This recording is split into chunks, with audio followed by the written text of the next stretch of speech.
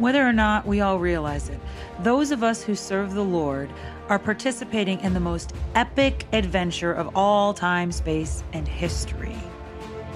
I think it's about time that we start celebrating the miraculous and wonderful ways that God touches our lives in everyday circumstances. I'm Karen Pennington, and this is Daily Adventures in Grace.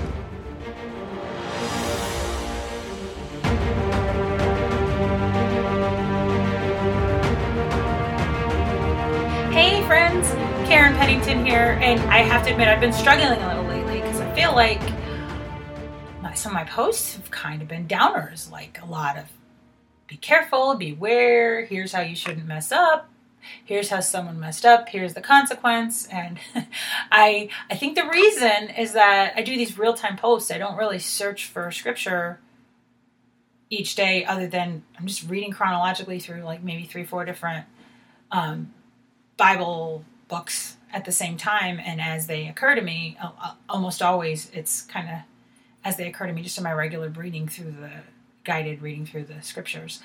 And I've been reading 1st and 2nd Kings and 1st and 2nd Chronicles. And probably the reason is they can be kind of downer books, to be honest, because Chronicles is almost totally about the kings of Israel, which, as you may remember, are the northern kingdom. Israel split as of its 4th king, Rehoboam, Solomon's son. Israel split into the northern kingdom of Israel, which was 10 of the tribes, and the southern kingdom of Judah. And the northern kingdom split off, became its own nation. They took the name Israel. But it was just one mess up after another. You know, from the very first king that God said, okay, I'm going to let you have these tribes, Jeroboam.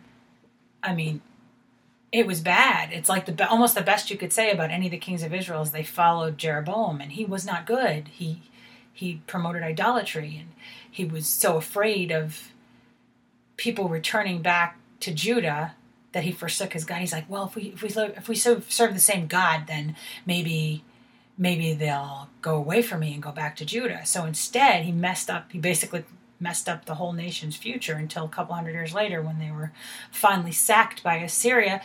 Well, so I just keep hearing of these mistakes. People make mistakes, specifically in 1st and 2nd Kings. And then you have David, who was a good king, but he made some pretty big mistakes. He did stuff that would have put him in prison for his entire lifetime if he did it in America.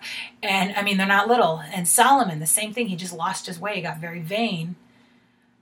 And it just over and over and over again. And then it was depressing because when you think about stuff in the Bible, it's like, in a way, it's happy because God uses people in their brokenness.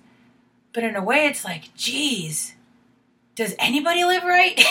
Did anybody not like this huge mistake, like Paul being a mass murderer? I mean, for heaven's sakes, Peter, the head of the church, cut off a dude's ear. I mean, is there anybody who just doesn't do these insane things, you know? And so this is what caught me in the middle of all this. I'm now on 1st Chronicles 24, and I'm looking at who the priests were. Now, the priests didn't always do great things, you know? In fact, Aaron's first two sons, Nadab and Abihu, who were meant to be the religious leaders of the Israelites, they were killed by God himself because they messed up so royally. But what I never noticed is their 2 younger brothers did such an amazing job. You don't know their name, but their name, when you look at it in the Bible, was connected with so much faithfulness because that's how faithful they were. And what really stuck out to me was that as David set aside, these are now the descendants of Aaron's younger 2 sons, because his older 2 sons died without even having an heir. So the descendants of this high priest Aaron's younger son were set up to be leaders. And it was Eleazar and Ithamar. And this is what they said. First of all, Eleazar had twice as many leaders as Ithamar did. And what it said here was, this is 1 Chronicles 24:5. They divided both groups by lot because there were holy leaders, even outstanding leaders, among both Eleazar and Ithamar's descendants.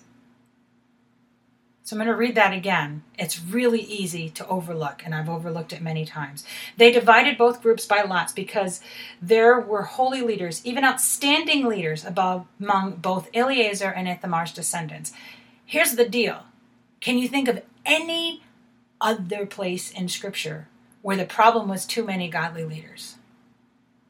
In most cases, they'd be happy to have one, right? But these sons of Aaron, they were such godly leaders, and I'll show you other places, that not only did they affect their own generation and the generation after them, but 400 to 500 years later,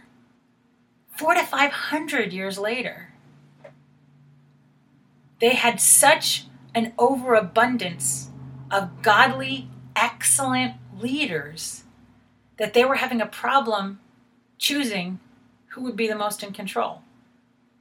You know, this is like having so many awesome candidates that you can't figure out who do we exclude. So they had to cast lots just because they didn't know what to do with how many great leaders they are. Now this really hits me right now because I am about to start a job in a public school that has had such a shortage in teachers. I'm filling in a gap for up to a year because they didn't have anybody apply for this teacher's job. Now I have a background in education, but I'm not a certified school teacher, you know, and I mean, that's okay. But they searched and searched and searched and searched and searched, and there are so many open positions that people don't even apply for, that if they're taking someone that they think can do the job, and I'll do okay, but on any other year, I wouldn't have even thought to apply, but they're so needy and that's usually what kind of Israel was like. It's like, we'll take whoever we can get and we'll work with them, and we'll, you know, and a lot of times good leaders come from very unlikely places. I have taught this particular subject before in this school as a shorter term substitute, and that's why they called me, and so I'm confident I'll be able to do it. I'll have to work a little harder, you know, but I'm sure it'll be good. But what I'm saying is I think that's usually the case. I cannot think of another time in Scripture where there were so many godly people and so many good people that they couldn't figure out what to do with them, right? And they were direct descendants of Ithamar and Eleazar. I wonder what it would have been like if the brothers would have descended. And I think maybe if we back up a little bit and see the whole story of how they got to be in charge instead of big brothers, maybe we can understand a little bit. But I'll shoot to the punch here. I'm going to give you a little bit of a tour of the Pentateuch: Exodus, Leviticus, Numbers, Deuteronomy, Joshua. Well, a little bit after the Pentateuch. Numbers 31:31. Eleazar ended up being the high priest after his brothers were shot down by God and his father eventually died, Father Aaron. And it said, So Moses and Eleazar the priest did as the Lord commanded. It was that simple. And we'll go back and look a little about this. Eleazar obeyed. How powerful is obedience? His brothers didn't. Let's look a little bit behind. Okay, so stay with me here. We're going to take you on a tour. 1 Chronicles 24. Originally, Eleazar and Ithamar, particularly Eleazar, was not meant to be the one running the show. It would have been his older brothers. He would have helped out. And his older brothers did a lot of cool stuff. I know a lot of us think of Moses being the only one who saw God, but according to Exodus 24, this is not it. And this is my paper version is NIV 1984, so this is even an older version, so forgive me if some of the language is not as gracious as as it is in some of the newer translations. But so when Moses went up to see God, it says Moses and Aaron, Nadab and Abihu, that's his oldest two sons, and the 70 elders of Israel went up and saw the God of Israel under his feet. Under his feet was something like pavement made of sapphire, clear as the sky itself. So they saw the God of Israel. But God did not raise his hand against these leaders of the Israelites. They saw God and they ate and drank. That's a huge thing. They saw God and they didn't die. Do you know how few people in the Old Testament got to do that? They physically saw him. And this is Exodus 24, 9 to 11. They saw God and they didn't die. That means they were set about for something really exceptional. And then Moses, this is verse 18, went and entered the cloud up on the mountain. Joshua was with him, was right around the place, and he stayed on the mountain for 40 days and 40 nights. So Aaron immediately messes up. And he gets, this is Leviticus 10. And while Moses is up for 40 days, after the people had said to Moses, we'll do everything God says, after Aaron had seen God in person, after Aaron's children, 2 oldest children had seen God in person, Aaron messed up. And he created a calf out of a bunch of old earrings. Still kills me. And then didn't take responsibility for it. He blamed the people and said, I threw in the gold and out jumped a calf. I mean, talk about childish. And he could have died. He should have died. God probably would have killed him, but Moses interceded. So really the reason Aaron wasn't dead himself was probably because of the intercession of Moses. But, so Aaron repented. He's a little tainted now, you know. But then it talks a little bit later, as the priest, right at the beginning of the priest ministry, it says, we're now in Leviticus 9. It talks about the fire of the Lord. I was talking about fire and understanding and misunderstanding. This is where it came from. It says Leviticus 9, 23 to 24. Moses and Aaron went into the tent of meeting. When they came out, they blessed the people, and the glory of the Lord appeared to all the people. Fire came out from the presence of the Lord and consumed the burnt offering and the fat portions on the altar. And when all the people saw that, they shouted for joy and fell face down. Notice, Moses and Aaron didn't create the fire. They invoked it. They couldn't control the fire if they tried. They invoked it. And God showed his presence and God showed his likeness. And honestly, it was probably a pretty cool show. And that was the problem. Very, very, very next verse. This is Leviticus 10:1. Aaron's son, Nadab and Abihu, took their censers, put fire in them, and added incense. They offered unauthorized fire before the Lord, contrary to his command. Can you see this? I'm seeing honestly, I'm seeing Lord of the Rings. The beginning of the first Fellowship of the Ring thing, where there are these 2 little hobbits who see all these cool fireworks that the great Gandalf is putting off, and they start messing with them themselves, and they're messing with stuff they don't understand. Nadab and Abihu saw a good show, right? They saw God's presence come down, and they're like, this is cool, we want to do this. So they tried to show off instead of obeying. Ever done that? Have we ever decided, let me go do this myself, this is cool. Why don't I just fabricate this thing for you? It's happened. Tower of Babel, it happened. People try to show off and be God themselves, and it doesn't end well, guys, when we try to do, I'm not saying I do it too. I try to complicate things so that I can look and feel good about myself. And all it does is complicate things, you know? It doesn't end well. But in this case, you know, it's starting maybe to come clear to me, a reason I'm going, why would you, Aaron offered a calf. He didn't die. For the whole people, Nadab and Abihu, they just started a fire, right? So why? And then I'm thinking about it. First thing. These were going to be the head leaders of Israel, and they were not showing, at the very foundation, proper reverence for God and God's power. So while I'm not God, and I definitely don't want to make the call for life and death, to me, just in my human understanding, it makes sense to me that the existence of 2 people who are trying to fabricate their own godly power would not be helpful, could lead to death of an entire nation. Aaron already almost messed it up. Maybe God's going, not again. Not again. So your dad already did this. And so they were cut off. And instead, their younger brothers, Eleazar and Ithamar, became the people that would soon be the chief priests. Now I looked through. Eleazar is mentioned over and over and over and over again. I don't know why I didn't notice this before. There is never, that I can see or find, a negative thing. There's never something that Eliezer did that was out of line. I'm sure there was, but not in the scriptures.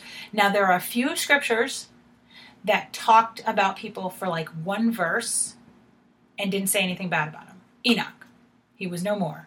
He didn't die. He went straight to heaven. Okay, so that's one. Then maybe the pair of Jabez, because he just said, enlarge my territory. So sometimes when people are mentioned for 1 or 2 or 3 verses, they're just mentioned in a good light. But almost never in the Bible is someone mentioned over a series of chapters and there's not at least one huge mistake. Even Joshua made a treaty. He was a good man of God. He made a treaty with the Gibeonites, which messed with them all the way through the reign of David, all the reign of Saul and David, and caused plagues and all that. And it wasn't supposed to be had because he forgot to consult God first. Josiah, possibly, most arguably, the best king in Israel. Some people say David was, but maybe more purity of heart there. And he died because he went into battle against Pharaoh Necho and didn't consult God first. And so he died. And so there's a couple other ones. Jonathan, maybe or maybe not, but he did. One might have argued he made some battle mistakes. But so there are these people. They're mentioned over 4 or 5 different books. Mentioned over Exodus, Leviticus, Numbers, Deuteronomy, and Joshua. And then also in Chronicles. And beyond. They're mentioned a lot of books. And there's never a time where there was a huge misstep on their part.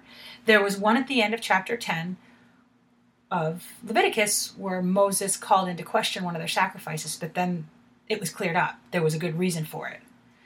And so not even that was wrong. So this guy specifically, Eliezer, was the chief priest. He was there with Moses as Moses made his decisions. Often, a lot of places, I'm in the wrong place for this.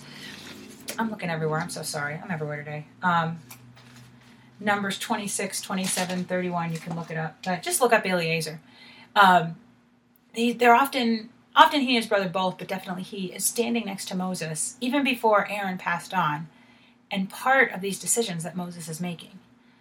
And because Eliezer was younger when they left Egypt, you'll remember that nobody over a certain age was permitted to enter the promised land, including Moses, because of the unbelief of their people. So that means that Eliezer would have been younger because he not only went into the promised land, he helped claim it, and he was fighting alongside Joshua. We give a lot of credit to Joshua as being an amazing military leader, and he was, and being a godly man, and he was. But in a lot of these scriptures, Eliezer was standing right alongside him. Eliezer was the spiritual leader who was guiding Joshua as the political leader. They were just trusting each other and trusting God. What kind of lesson is that? How powerful is it when one leader decides to bow to God? How much more powerful is it if 2 people can agree on it,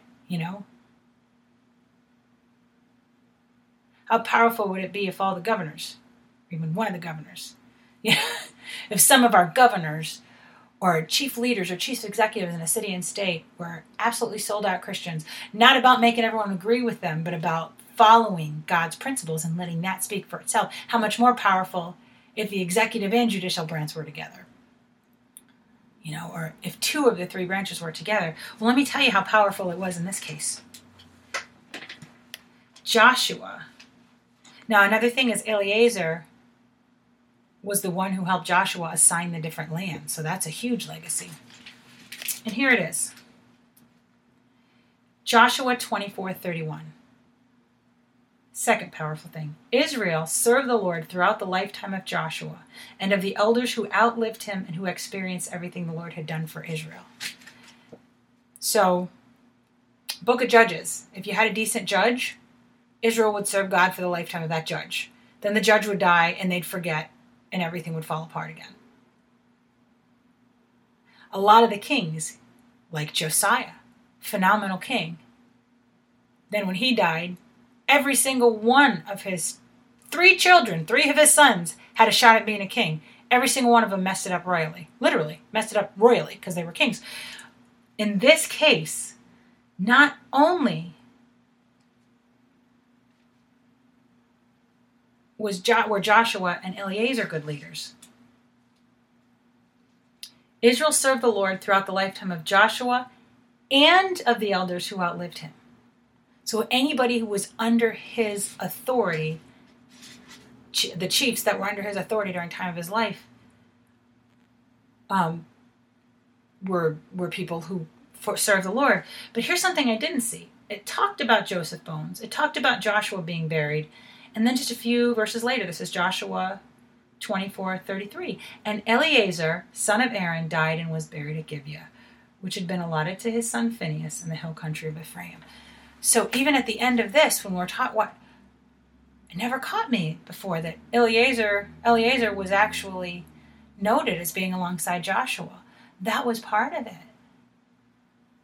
So part of what made Joshua a good leader was that he was following God's counsel and he was doing things the way God would have him do. But part of what helped him to stay focused as a leader was that chief priest was somebody who was staying connected to God and, quite frankly, doing his job. He was somebody who not only took his orders from Joshua, but was speaking truth into Joshua. And I just can't get over this. If there's one verse, Numbers 31:31. So Moses and Eleazar, the priest, did as the Lord commanded Moses. One of the only people in Scripture who not only was known for how well he did in his lifetime, how well the elders after him did in their lifetime, but how many exceptional, holy, specifically holy descendants came after him 500,000 years later. 5,000 years later, whatever that means. Half a millennium later. I meant for that to be a really solid comment and I messed it up. Let me say it again. He was not only known for his own faithfulness, but so deep was his faithfulness and his commitment to teach it to others that it lasted his lifetime alongside Joshua because they were partners. And for the elders who lived after him, no forgetting 2 years later, and down to numerous descendants 500 years later. Only time in the Scripture I can think of where the issue was too many godly leaders. It's amazing. That's how powerful obedience can be. I truly believe it. That's how powerful obedience can be. So why do we keep slipping back into the disobedience, I do. Why do we keep disrespecting the fire? Doing nothing isn't obedience either, Keeping away from the fire, you're going to get pretty cold. So that's my challenge today. Is there a way that I've been stepping away from the fire? Has there been a way I've been trying to fabricate it on my own? I don't think God's going to strike me down for that or anything, but I want that witness. Not that I'm perfect, not that I'm skilled, not that I'm popular, not that I sold 1 million books, although that's always on my mind, I'll be honest. I would love for my testimony, my one-hit wonder, be she obeyed. Because if I believe, that's what I'm going to do, right? If I believe that what God says is best, then I'm going to do it. I'm not going to question it. I'm not going to ignore it. I'm not going to walk away from it. And yet sometimes I still fail. Maybe more than sometimes. Thank the Lord for God's grace. God will still use me. And He can use you too. Let's pray. Lord, I just love this story. I love the witness of Eliezer. I love the idea that when we live pure and faithful lives, not flawless, but ones where our hearts are leaned totally into you, people may not remember our name. They don't seem to remember Eliezer's name, but that we can leave an impact. And then people will remember your name because of us, Lord, and may that be it. May we take such joy in serving you because our desire is for people to remember your name. Because that's the one that matters. And we know we'll be blessed in the process anyways, God. We know we can't outgive you. In your name, amen. Be blessed and find joy in the service of the Lord.